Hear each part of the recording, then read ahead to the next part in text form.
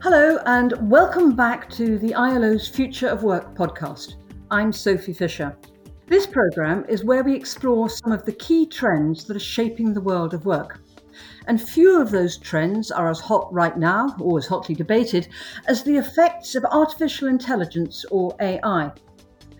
What's brought this into the headlines is the launch of ChatGPT. ChatGPT is a natural language processing tool driven by AI technology. Two things seem to make it particularly interesting, or scary, depending upon your point of view. The first is how well it seems to be able to mimic human language. It can answer questions or write text or code. And the second is how quickly it has been adopted. Within 2 months of launch, it had attracted more than 100 million users. It's clear from this that the impact of artificial intelligence on the world of work is not something we need to plan for in the future. It's here and it's now, and we need to deal with it. So, to discuss how the world of work might do this, I have with me two distinguished guests. The first is Antonio Casilli, who is a professor of sociology at the Polytechnic Institute of Paris and is co-director of the Deep Lab Research Group. Welcome, Antonio. Thank you. And joining us online is Stacey Haller. Stacey is in Boston and she is Chief Career Advisor at resumebuilder.com, and she has more than 30 years of experience in staffing, recruiting and career counselling. Stacey, welcome to you too. Thank you so much. Okay, let me start by putting the same question to both of you. Massive amounts of hype around ChatGPT. ChatGPT is one form of artificial intelligence. We are told that this time it is going to revolutionize the world of work. Is this true or is this hype? Let me start with Antonio. Well, first of all, thank you for not pulling the number. This intro was written by ChatGPT. A lot of journalists tend to do it. Yes, this was written by a human. I really appreciate it.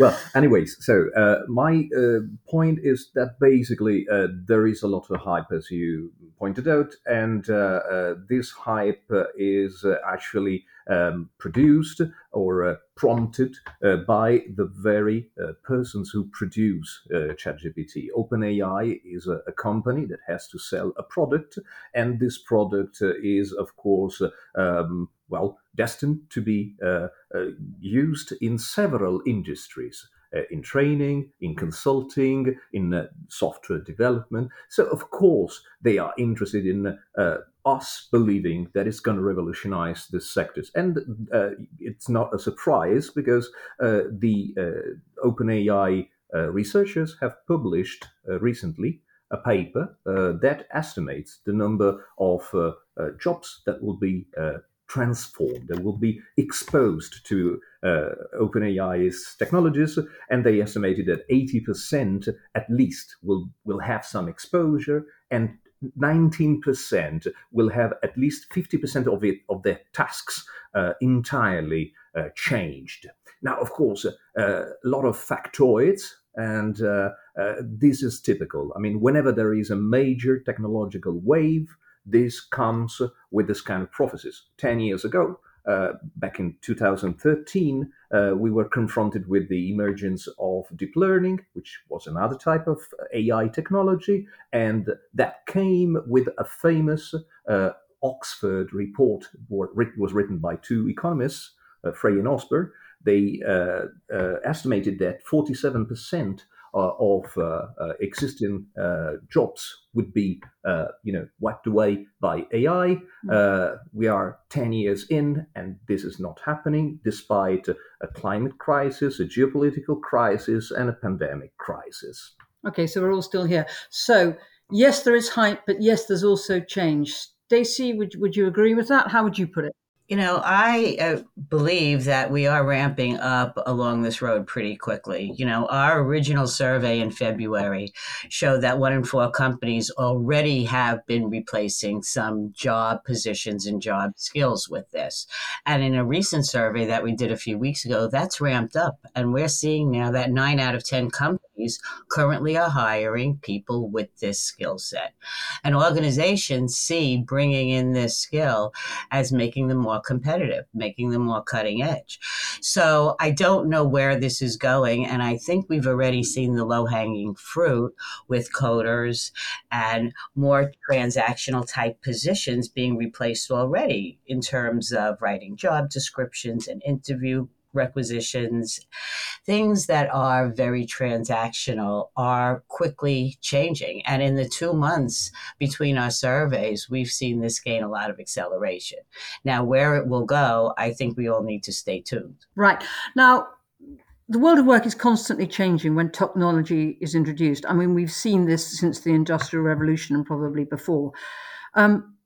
When robotics were introduced, a lot of jobs changed. A lot of the jobs that were destroyed were what you might call blue collar jobs, jobs in warehouses, in factories, and so forth.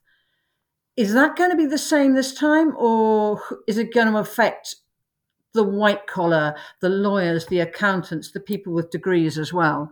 Who's going to be worst and best affected by this? In my opinion, it's definitely more on the white collar side, because what this does is anyone who takes information, shuffles information, puts it back out there, and even now can analyze it, that is now being adopted with the chat. So it is more, to your point, in this stage of our technical evolution, where in the past it did affect more blue collar workers in terms of robotics and automation. Now it is affecting more white collar workers. Now the hope is that as those jobs go away, these organizations will be retraining them and redeploying these workers in other areas of the organization and give them a chance to get promoted and learn new skills. Antonio, what do you think? Yeah, well, first of all, I would like to highlight that there is a difference between robotics and AI. Robotics is designed to, perform physical tasks. So from that point of view, it's only normal that over the centuries, it had replaced human labor. But in the case of these cognitive technologies that we are using today, we've been using for a century already, they are designed to work with human beings, so to create some kind of fruitful partnership. And of course, I mean, they are always welcomed with a salvo of, fear, thrill, risks. And this is also our own passion for scary stories as a culture. But then on the other side, I'm also attentive to what Stacey just said, that the companies are now hiring prompt engineers. And this is true. I mean, they are doing it. I would like to ask what's going to happen to those new professionals, to those new workers in 1 year's time, 2 years' time, because companies have been hiring new and exotic types of workers, Web3 are engineers, metaverse designers, blockchain architects. 6 months in, they were making coffee for the other type of actual engineers, actual architects, and this is something that, or on the other side, they morphed into more traditional type of workers. So this is something that we have to take into account. We have to be, of course, cautious, but we also have to, not to yield to this kind of passionate embrace of technology. So, what is AI good at, and what are humans better at? Well, AI is good at computing, which is, of course, obvious because that's in the very definition of it.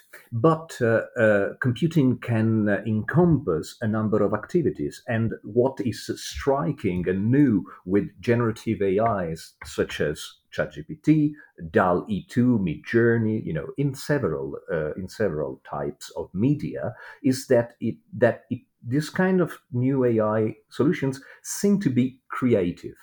Now, what's the human forte, the cup of tea for a human? Well, humans are good at quick judgment calls. They are good with common sense. They are good with simple and sometimes even obvious remarks. how many feet do you put in a shoe? Of course, one. Even a 2-year-old knows that, but an AI does not. And this is the kind of common sense that humans are needed for. And this is also the good and the bad news about the present labor market, because the new competencies, the new skills that are required are not high level skills, are really sometimes described as low skills or simple, simple task-oriented skills. Like, I don't know, quickly saying if the image of an animal is a cat or a dog, or a tree or a car. And these kind of skills are used to train the artificial intelligence that now we use. Stacey, would you agree with that? Where would you see AI having the edge over, and where would you see humans having the edge in hiring? Well, I do agree that, wherever you apply AI, you need someone to request information and someone to check it when it comes out and massage it. So there will always be some human interaction here too. And I do agree it is a different kind of skill set, even to be a prompt engineer. And just to let you know, in our survey with prompt engineers, they're mostly with companies that have 500 employees and higher.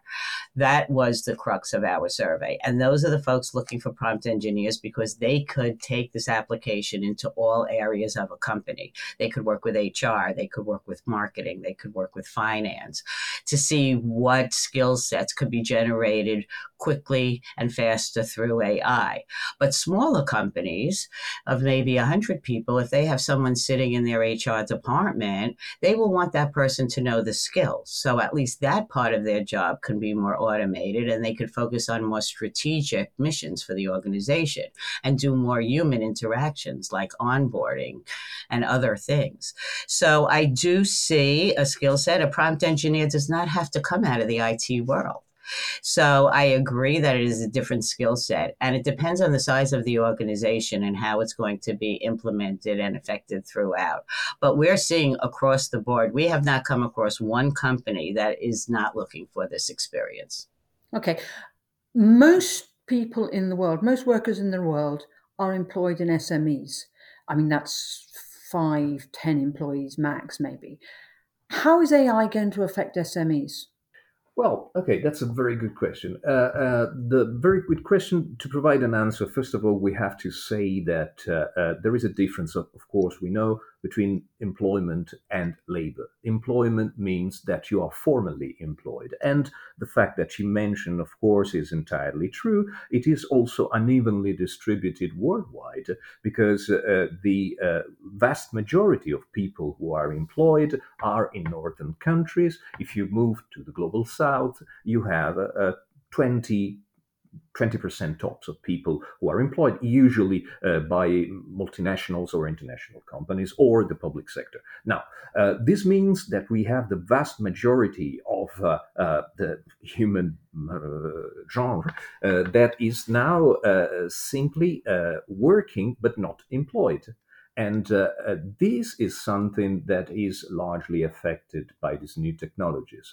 Because if we look at the need for human contribution to AI, and if we see the development of some services that we sometimes refer to as crowd work or data work, which are necessary to produce these AI, well, usually these people are recruited, these workers are recruited among the unemployed or informally employed, informal workers of the global south. And this is something that is changing entirely the balance between employed workers and informally or sometimes piece workers, sometimes platform workers, yeah. self-employed. Yes, of course. So it's not only a matter of SMEs or big companies now. So is there therefore a danger that actually greater application of AI in the world of work could actually increase the level of inequality between the big companies who Stacey's been talking about, who have 500 and a big HR department and so on, and the bulk of the world of work, which, as you say, is SMEs, informal employment, self-employed, platform, and so on. Yeah, this is the typical argument of dualization of the labor market, and this is something that has been observed over the last 50 years, and this has clearly accelerated in the last 10 years, because we have seen a number of strange indicators, economically speaking. We have seen that despite this big increase in technological innovation, the productivity is not growing at the same level, and not growing at all, actually. And if we look at the number of persons who are employed, of course, I mean, demographically, it is only normal that now we have a bigger number of persons who are formally employed worldwide, but the number of people who are informally employed or self-employed is increasing too. So this is creating a situation that is unprecedented, and AI has played a big role in creating the situation. Stacey, it seems from people playing around with ChatGPT that these forms of AI aren't really have a problem with factual accuracy. Now, isn't this actually going to be a big problem for companies when it comes to hiring? Not just with CVs, but with going back and checking references, looking at past work, and so on. How are companies going to deal with that? Well, I'm hearing two different aspects to that question. So one, I'm hearing you say in the hiring process, how do they know they're getting accurate information, right? Like if AI is writing their resumes and their cover letters and those kind of things, are they getting to see the right person? And my response is all that does is get you into the interview. So once you're in the interview, very savvy hiring managers, because this isn't new, people had their resumes and cover letters written by other people before AI, or they would go to job coaches or resume writing services.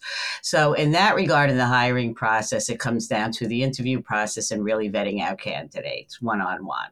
Well, okay, I can provide probably a more oblique point of view, because it comes from my own professional experience. I teach in a university, and we are confronted as professors, we are confronted with the same kind of problem, the same kind of risk of people cheating.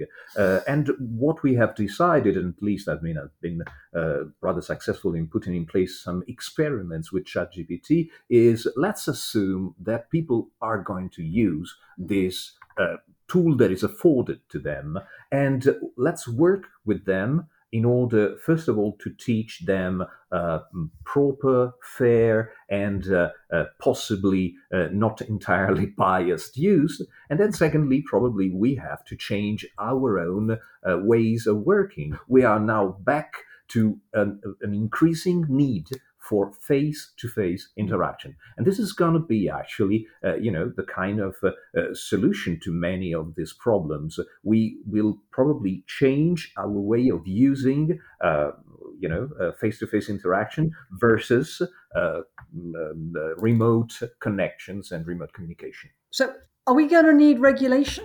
And frankly, is it practical given how fast AI seems to be moving? What do you think? I think we're going to have to take a look at this. I mean, we're at the very beginnings now. And in terms of companies' adoptions, from what we're seeing, it's ramping up very quickly.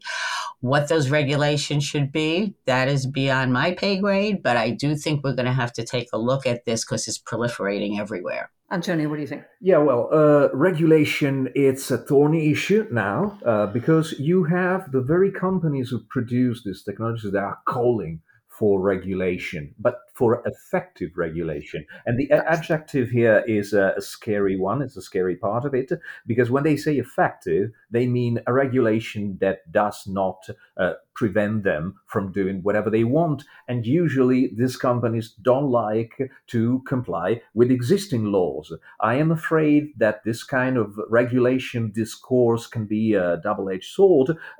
We have to, first of all, respect the law that already exists, and the laws that already exist, have to do with labor standards, with security, with non-discrimination, with privacy. for instance, this is a very good example. This is something that has been happening in the last few weeks in Europe.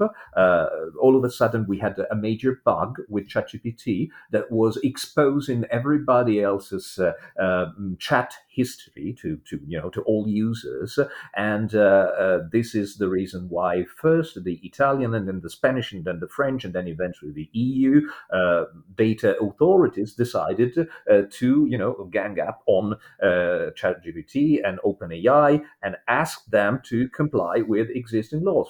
And the interesting part is that for the first time in the history of privacy protection since GDPR, these data protection authorities said in their decision, filing their decision, that we have a problem because we do not know how OpenAI trains the AI with private data. And that's the first time in, at least to my knowledge, where training is emphasized to that extent. And this is important because we always consider that these kind of tools, this kind of AIs are intelligent per se, that they are born intelligent. They are not. They are constantly trained and retrained. And despite the fact that GPT means generative pre-trained transformer, it means that it was trained in the past, but the training never stops. We are training the AI whenever we use it, because if you see whenever ChatGPT provides you with a reply, you have a thumb up and a thumb down. This is their way to prompt you to perform some free labor for them. That is basically improving their AI solution. Right. Okay. Now, look, we're almost out of time. So let me ask you both one final question, which is, what should employers and businesses, and indeed workers, be doing now to cope with the oncoming wave of AI? And Antonio, let me give you the first go at that. Well, first of all, do not use this AI as an excuse to further create precarious jobs. This is an actual risk. AI is a splendid tool. It's extremely useful. The risk is that the number of tasks that each one of us will be, eventually prompted to perform will increase exponentially in the next few years, because we now have to not only do our own jobs, but also do the job of the prompt engineer, and then anticipate the algorithm, and then imagine, how to better format our texts and images, and so on and so on. These new skills are usually not paid, and this is something that we see in the zero increase of the real salaries over time. So this is something that has to be addressed by the regulators and by the employers. Thank you. And Stacey, final word to you. What should businesses and indeed workers be doing now to get with this? I think from a worker's standpoint, this is going to be an important skill to know. Just like when the proliferation of PCs and computers, everybody had to learn MS Office and Word, and everybody had to learn Excel. And I do believe that for workers to have the edge in getting positions in today's world, this is a skill you're going to want to have, because companies are looking to hire that skill in all areas within the company. And I think employers have to stay on top of it too. And I agree that we should just not be creating these jobs that may go away in the future. I believe this is a skill that everyone is going to have to some degree in their work life. So just like we had to learn everything else, this is going to be another skill that everybody's going to eventually have on their resume. And companies have to watch how they apply it, how they use it. And if we go in good faith to even the playing field, that would be a good thing. Stacey, Antonio, thank you very much. I'm afraid that's all we have time for today. So my thanks to Antonio Casilli and Stacey Haller. Please join us again soon for another edition of the ILO's Future of Work podcast. Goodbye.